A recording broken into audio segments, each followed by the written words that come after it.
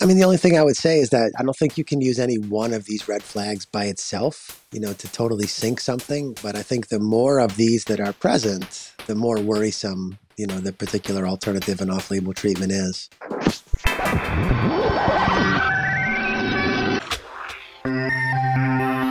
Hello, everyone, and welcome to Connecting ALS. My name is Mike Stevenson, coming to you from St. Paul, Minnesota, and I'm joined by my co-host in North Carolina, Jeremy Holden. Hello, and how are you, Jeremy? Doing great, Mike. How are you today? Not bad, not bad.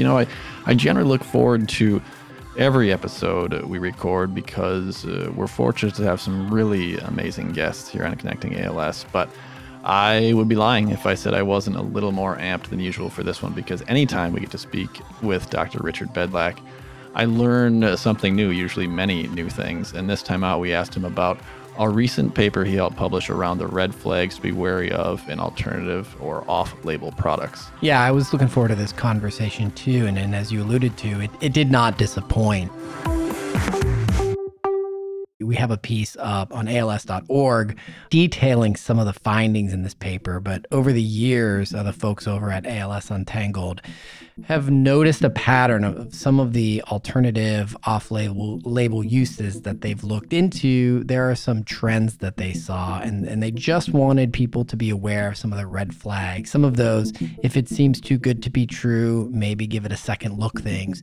And again, Dr. Bedlak really delivered on this conversation. He really did. One of the things I always appreciate is his ability to explain particularly complex science in an accessible way, a way that even you and I can understand, Jeremy. So let's listen back to our conversation with Dr. Richard Bedlak.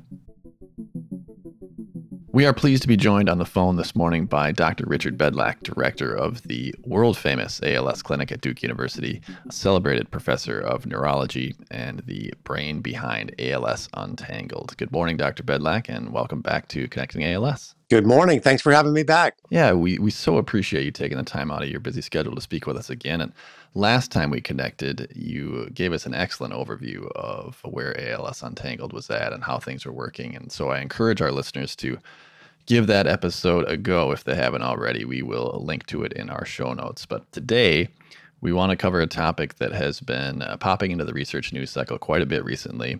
I'm referring to off-label and alternative treatments. But before Jeremy tosses you our first question on that subject, Dr. Bedlak, can you tell us how things are going in your world at the moment? Is the clinic operating at full capacity, or are you still making some adjustments due to the pandemic? We're almost back to full capacity. So I've never seen anything change American medicine as quickly or dramatically as this COVID-19 pandemic did.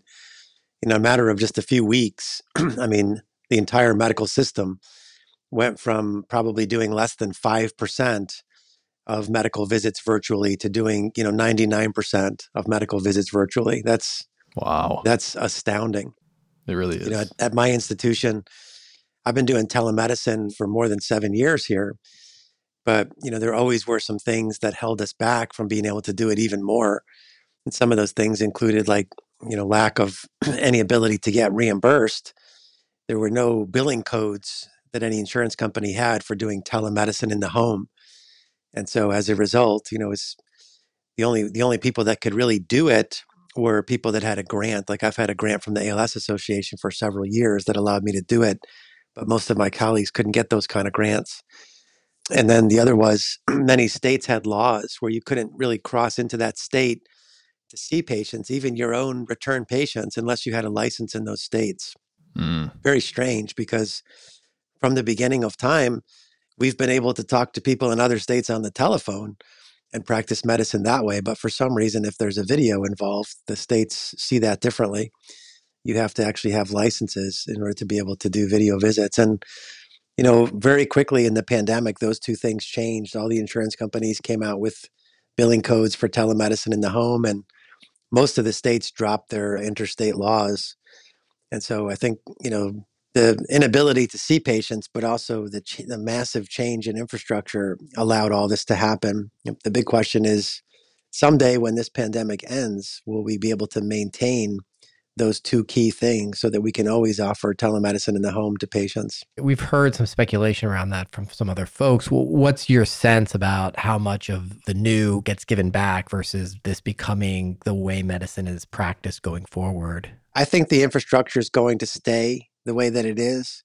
I'm fairly certain about the billing codes. I'm not positive about the interstate laws, and that's probably someplace where we need to put our heads together and figure out how we can advocate for that. The good news is there is a precedent. Most people probably know, but the VA Medical Center, from the beginning when we started doing telemedicine, had an exception to these laws called Anywhere to Anywhere. So you could see, any VA patient in any state, no matter if you were licensed there or not, if you were a VA provider. And so if there's a precedent, we ought to be able to use that to change these laws and to be able to give patients, more options. Most of my patients who live far away want this as an option, not just during the pandemic, but because unfortunately ALS creates some problems, some challenges for people who need to travel to see an expert. So this should always be an option for our patients. Yeah, definitely something to keep our eyes on going forward. And will be interesting to watch as we do move to the other side of this, what changes and what stays and how medicine looks going forward. In the meantime, I wanted to talk a little bit about a piece that you recently published around some red flags when it comes to off-label or alternative uses of medicine.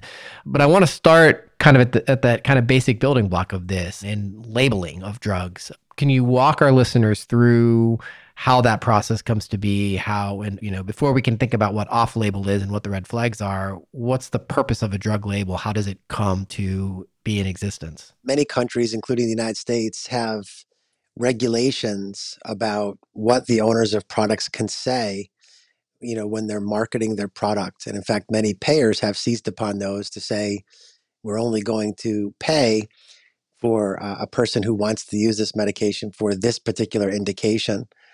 And of course, in order to be able to get a label from a regulator like the FDA, there's a lot of research that has to go into proving that the drug is safe and that it's effective for that particular condition.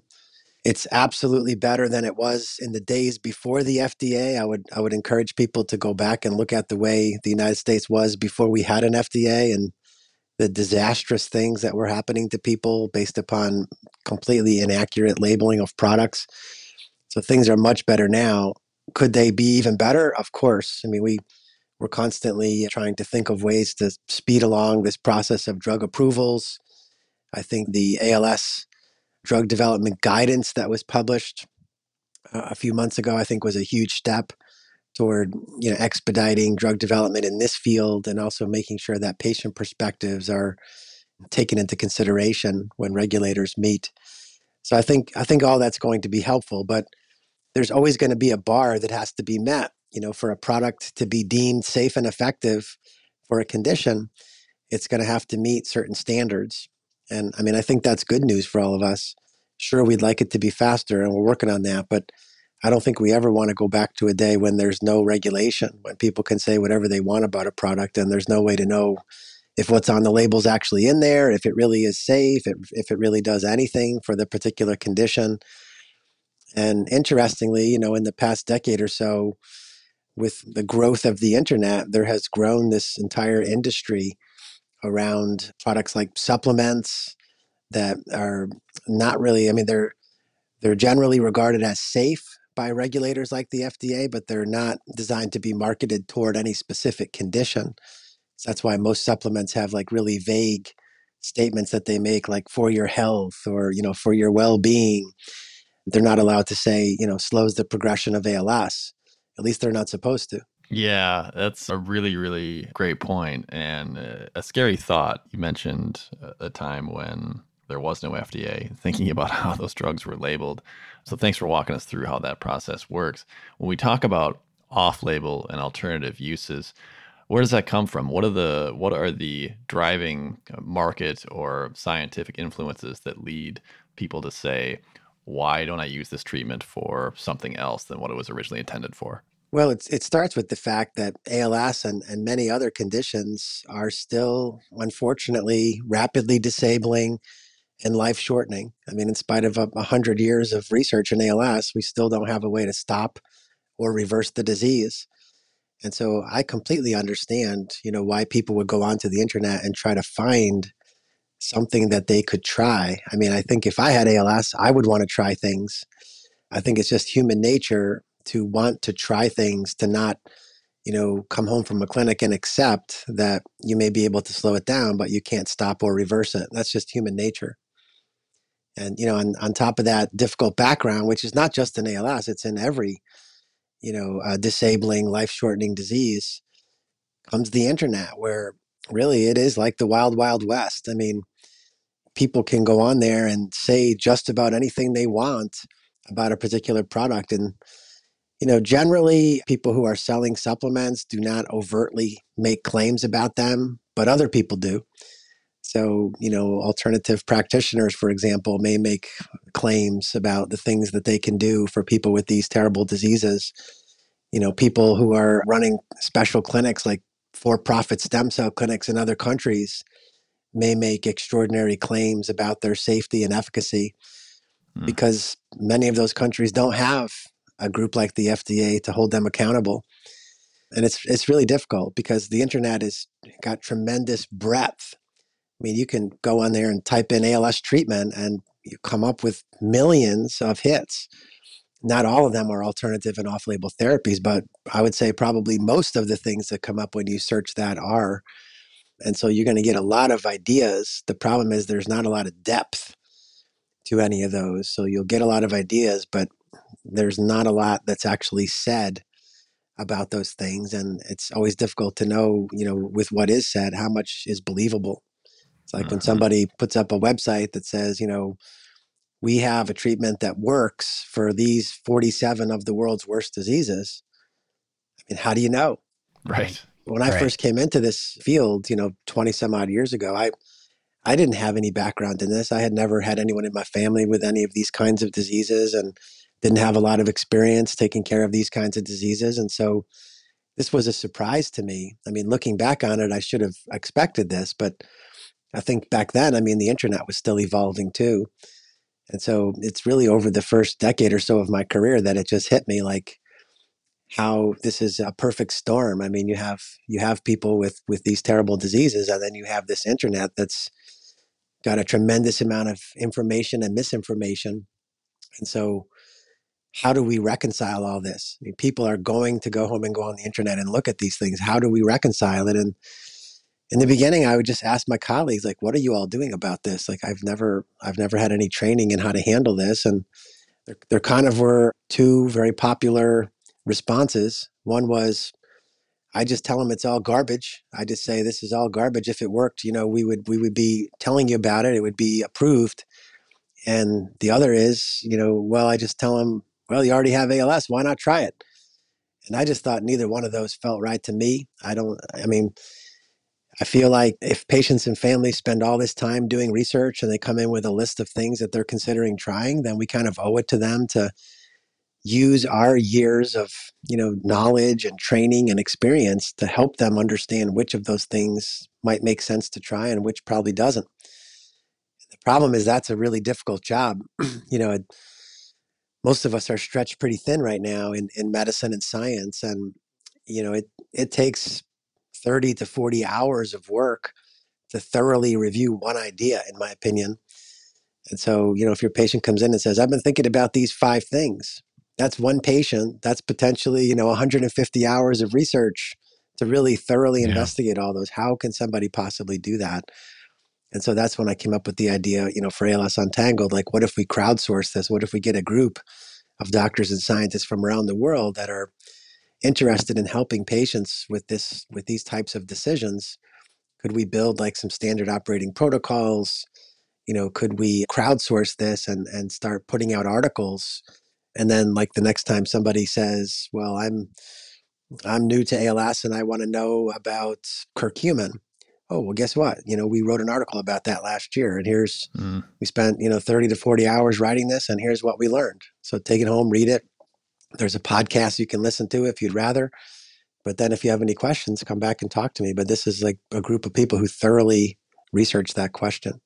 And the red flags piece kinds of come out of that experience, if I'm reading it right. So can you talk a little bit about the idea to say, hey, these are the red flags, right? Where did those red flags come from? And talk to us a little bit about what they are, what people need to know as they start down this path of investigating or researching potential alternative treatments.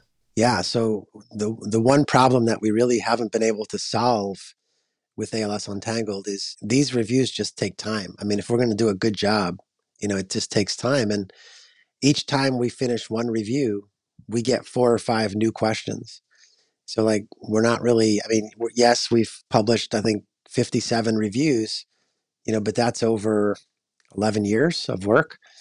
And, the list of things that people have asked us about is now, well over 500. So clearly, we're losing ground. We're not making up ground. I mean, yes, we continue to answer questions, but it seems like there's always new alternative and off-label treatments that are on the internet that people want to know about. And so how do we help them, make decisions about those kinds of things? So what I said was, we've been doing this for quite a while now. There's over 100 of us from 11 different countries that have been working on this together. Have we learned some lessons? I mean, could we come up with a list of things that seem to be associated with, the less promising treatments that we reviewed, and allow people to use that list to review a new treatment themselves before we get to it?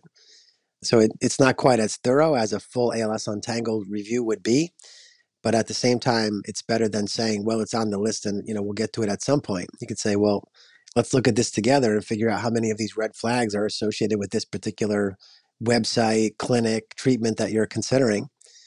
So that's why we did it. And we also know, outside of ALS, I hear, that patients they're just the same. I mean, they're having the same issues. And there's, to my knowledge, nothing like ALS Untangled that's out there for any other disease.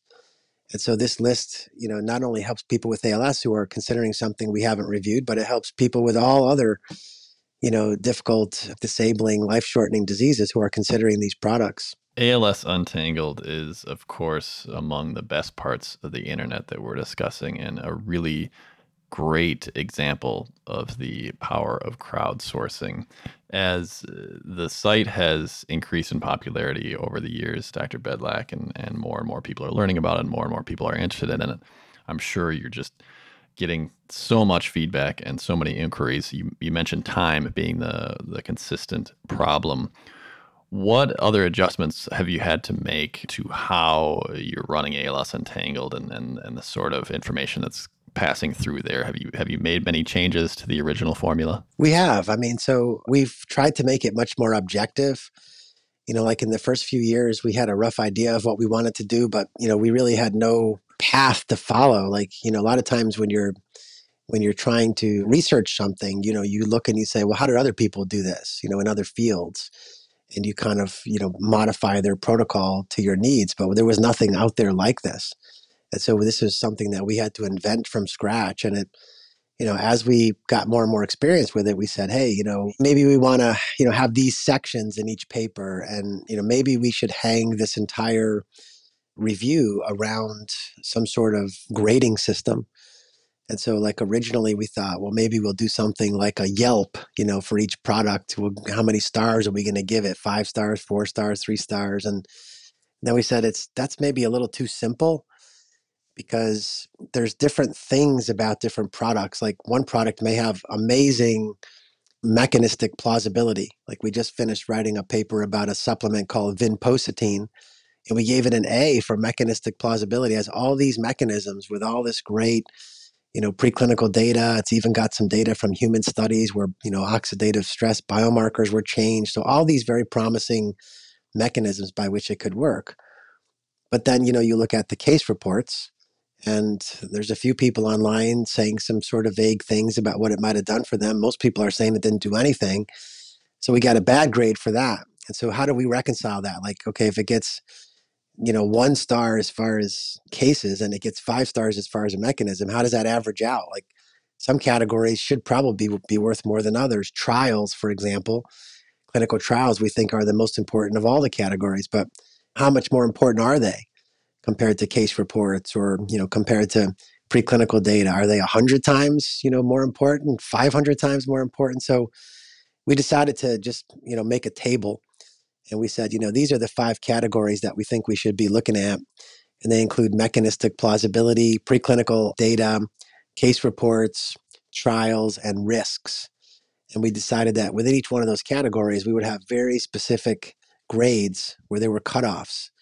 So, if you want to get an A, there's a certain, level of evidence that you have to have in that category. If there's a little less, but it's still good, you get a B, and so on and so forth, all the way down to F. And then there's some products where there's just not a lot of useful disclosable information. Either we can't get in touch with the people who are selling it, we can't find anyone who's tried it. There's been some products where we've been threatened, for asking questions. So, we just give those products a U in that category, which means, unknown. We just can't find anything useful and disclosable for this product for that category.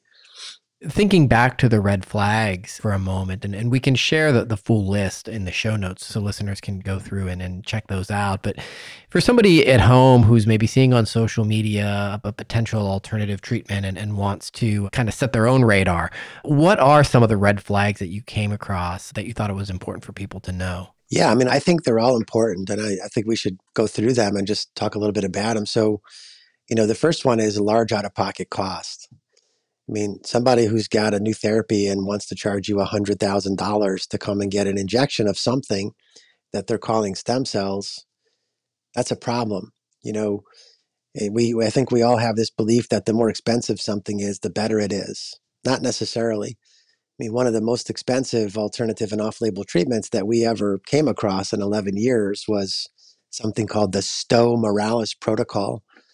And this was a concoction of so-called stem cells and a lot of supplements. And it was being promoted by a so-called Dr. Larry Stowe, who was practicing in Mexico.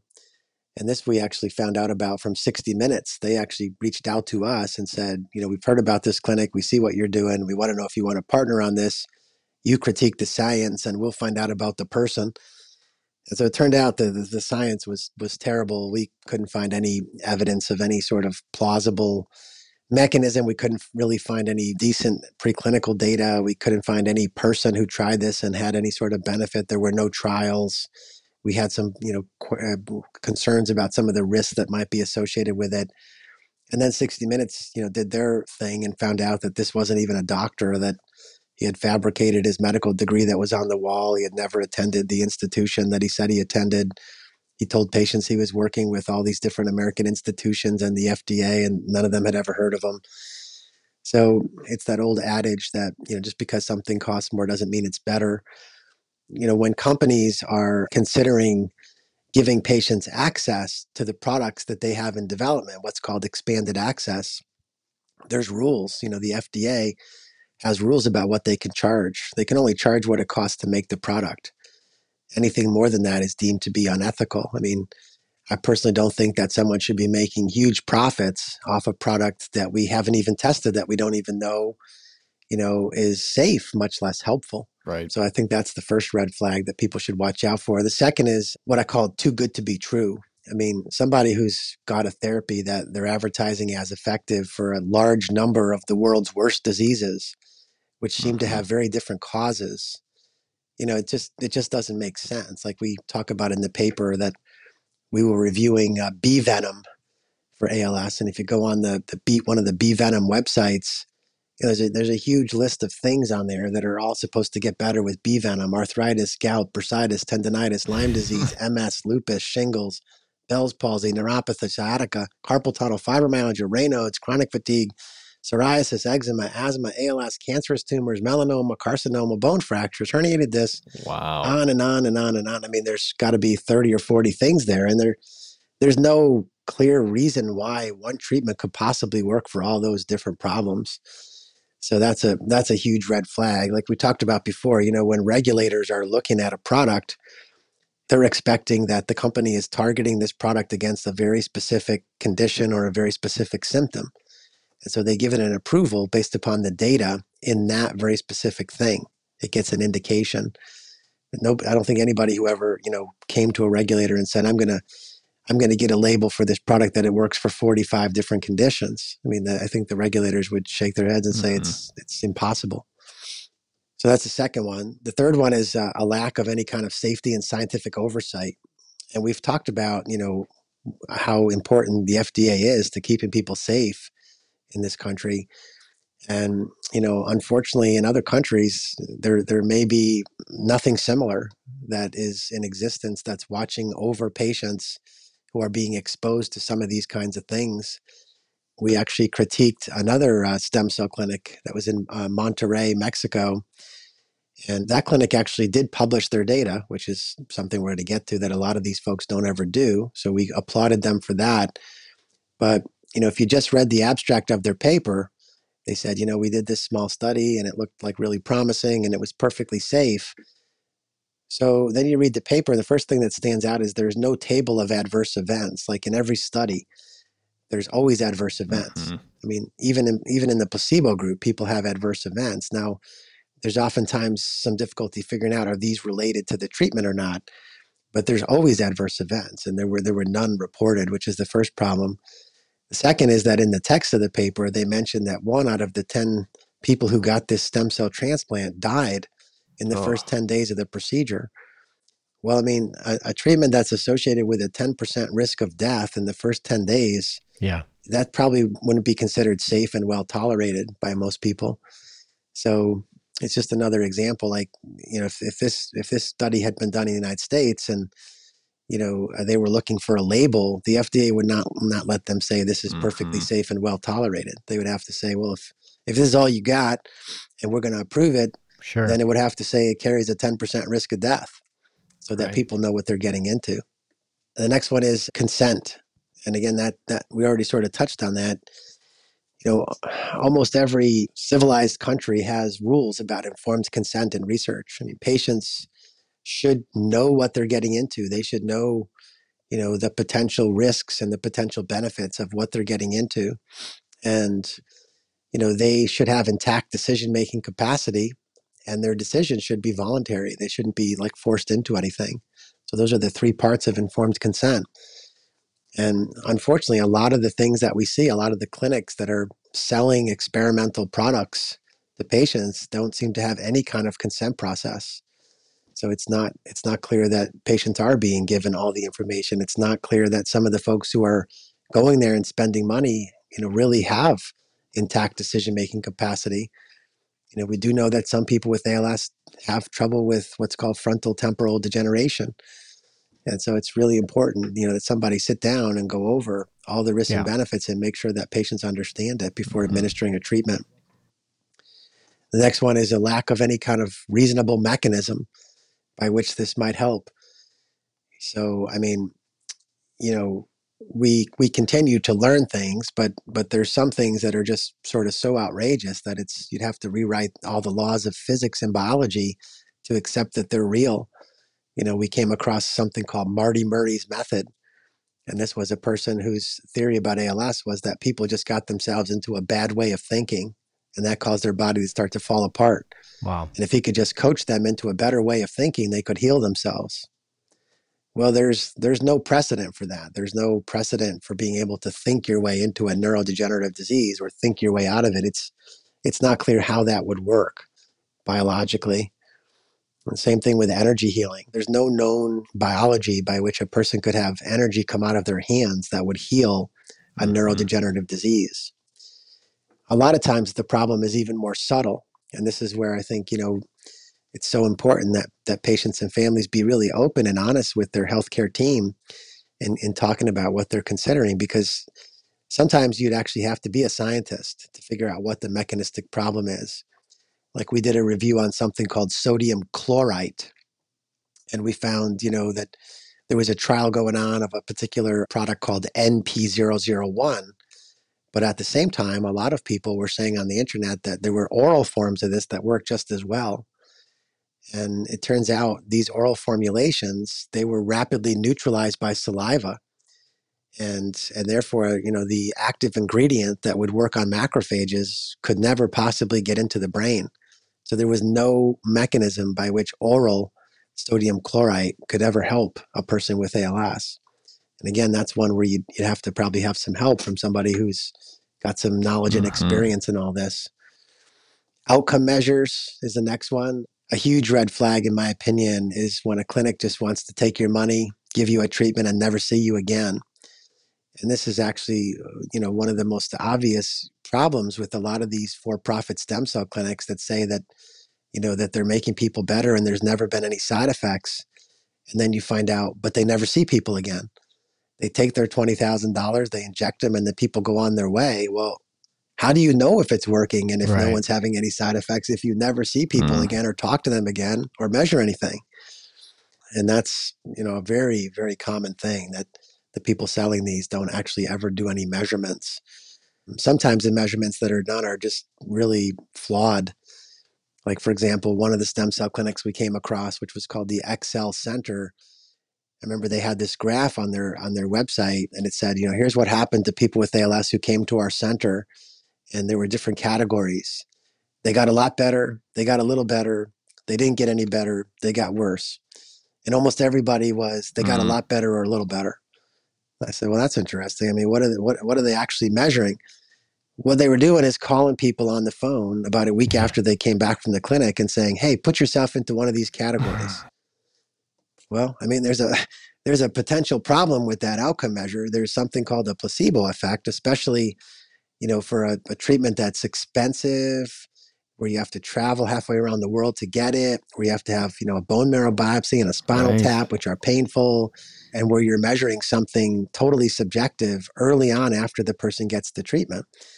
So, I mean, that would never be accepted as anything scientifically valid when trying to apply for a label for a product. Which is the next one. I mean, I pay a lot of attention to anecdotes. I mean, that's how I found out that some people with ALS get better, the so-called ALS reversals research I'm doing. But if that's all you got, if your entire evidence that your product works is anecdotes, that's a bit of a problem. And, the reason I say that is that anecdotes are hard to validate. That's part of what takes us so long with ALS Untangled, is that if somebody's in a chat room somewhere and says that they tried something and it made them better, well, we need to find that person. We need to try to find them. We need to try to get them to send us their medical records. We need to review those, make sure that we agree with the diagnosis, make sure that, we agree that something objective improved, that it wasn't just, there actually are examples of people just totally fabricating anecdotes to help sell their product. And we would just want to make sure that doesn't happen. The next one is, the qualifications of the person who's offering the treatment. This is not an absolute, but in general, if a person offering a treatment has a track record of training, publications, presentations, grant funding, finding other good treatments that work, well, it's a lot more likely that something that they say about a new treatment that works is going to be accurate, as opposed to someone that has never had any training in that field, any experience with grants or peer review. So just to give you an example, going back to Marty Murray's method, I mean, Marty Murray said he had a treatment that worked for ALS. Marty Murray was trained in political science and economics. He worked as a financial analyst. He had no scientific background. So the idea that he, has found an ALS treatment that works, it's a stretch. I mean, it wouldn't be something where we totally rule it out. Of course, we looked carefully at it, but it's just more of a stretch. And, sometimes, again, this one can be more subtle. Like we looked at a mineral cream, which was called Axilion, and there was a scientist associated with the product, but the scientist was a botanist. He studied plants. All of his research and publications were on plants. And so, how that research would allow someone to understand how to, do clinical trials and figure out if a treatment worked for ALS, it's again, a bit of a stretch. And then I think the last one is another one that it's subtle, but proponents who are portraying themselves as victims and advising that patients divorce themselves from mainstream doctors, I think is a red flag. It's something that we've seen before. There's a book out there called When ALS is Lyme, and a whole section of it is devoted to this conspiracy that the authors say exists across all doctors and nonprofits and pharmaceutical companies and governments to keep people sick. I mean, it's so outrageous. It's so implausible that there could be potentially millions of people involved in this conspiracy, and not one of them had the slightest shred of decency to blow the whistle on the whole thing. It's beyond imagination. People saying that, that their submissions to meetings and journals are always rejected, that they're being ostracized. Not true. I mean, the scientific method, one of the great things about it's really straightforward. It's open to anyone. It just asks you to make an observation, come up with a theory, design some experiments, interpret them, report the results at a meeting or a journal. Nowadays there's so many journals, including journals that are entirely internet based, that are free to publish in. So there's no reason why a person, could not follow this pathway and actually do research on the thing that they're believing is real. So that's the list that we have. And I do want to say, I don't think that most of the people that I've met that are selling these products are bad people. I think some people have the idea that these are snake oil salesmen and they're just trying to make money off folks who are desperate. That's not the impression that I get at all. The impression that I get is that a lot of these folks just don't really understand science or just don't have any interest in, trying to prove that their product works. A lot of them just totally believe in whatever they're doing. They're what I call true believers. And so, and many of them have been happy to partner with us to try to get some ideas about how they could prove to the world that whatever it is that they're working on, really does make a difference. And as you know, with ALS Untangled, some of the things that I personally have found most promising, I've gone on to do trials in. So, for example, the supplement Lunasin, I thought that was very promising. I spent a couple of years raising money and getting all the approvals, and I did a study, and unfortunately it didn't work. But I'm going to continue to do that. I mean, I'm going to come at each one of these things with an open mind, and if it looks promising, I'm going to try to help their proponents design a study to test it. So like the next one that we're going to study is Theracurmin, a form of curcumin. And so we're going to keep doing that for the ones that are most promising. Thank you for walking us through that list of red flags and really kind of all the layers that are there. It's so complex when you get into the world of ALS research, and a population that you mentioned is so desperate for a new treatment and for anything that might make a difference. You can see where the waters are muddied and people may go astray. I wanted to ask, in addition to resources like ALS Untangled and being able to read the journals and the articles like the one that you recently published on the red flags, is the best place for someone or a family living with ALS to start just with their primary care physician or their neurologist to say, hey, I read about this thing, or I came across this article and I'm just curious if you know anything about it and if there might be any red flags there. Is that the best question to start with? Yeah, and I personally think the best person to be able to help is the doctor in the ALS clinic. So this is why, when people reach out to me and they say, I was just diagnosed, my wife was just diagnosed, what do we do? I say, I think the most important thing is to find a good clinic, where you have a doctor who's passionate about this, who wants to help, a team that's there to support folks. And there's a great list of those clinics around the world, really, on the internet, and specifically in the United States on the ALSA national website. But yeah, I definitely think, that patients and families should work with their ALS teams, should partner with them throughout the disease on every option, including these alternative and off-label options. I think more and more folks now are open to hearing about these and trying to guide people. I think the old days of the very paternalistic doctor who said it's all garbage, or, the very sort of hands-off doctor who said, why not try it? I think there's fewer and fewer people acting that way. I think more and more folks are recognizing that patients want to partner with us and that we have some tools that we can use to help them. That's great. That's really great.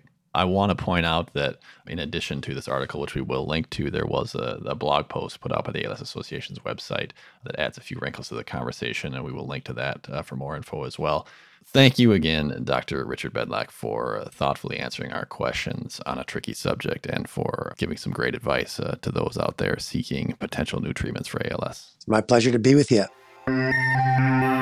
Thank you again to Dr. Richard Bedlach for that illuminating conversation, really unpacking that journal article that he co-authored. Again, you can find more information about those red flags at als.org, and you can find a link to that in the show notes. Really great conversation. Thanks, everybody, for tuning in. That's going to wrap up this week's show.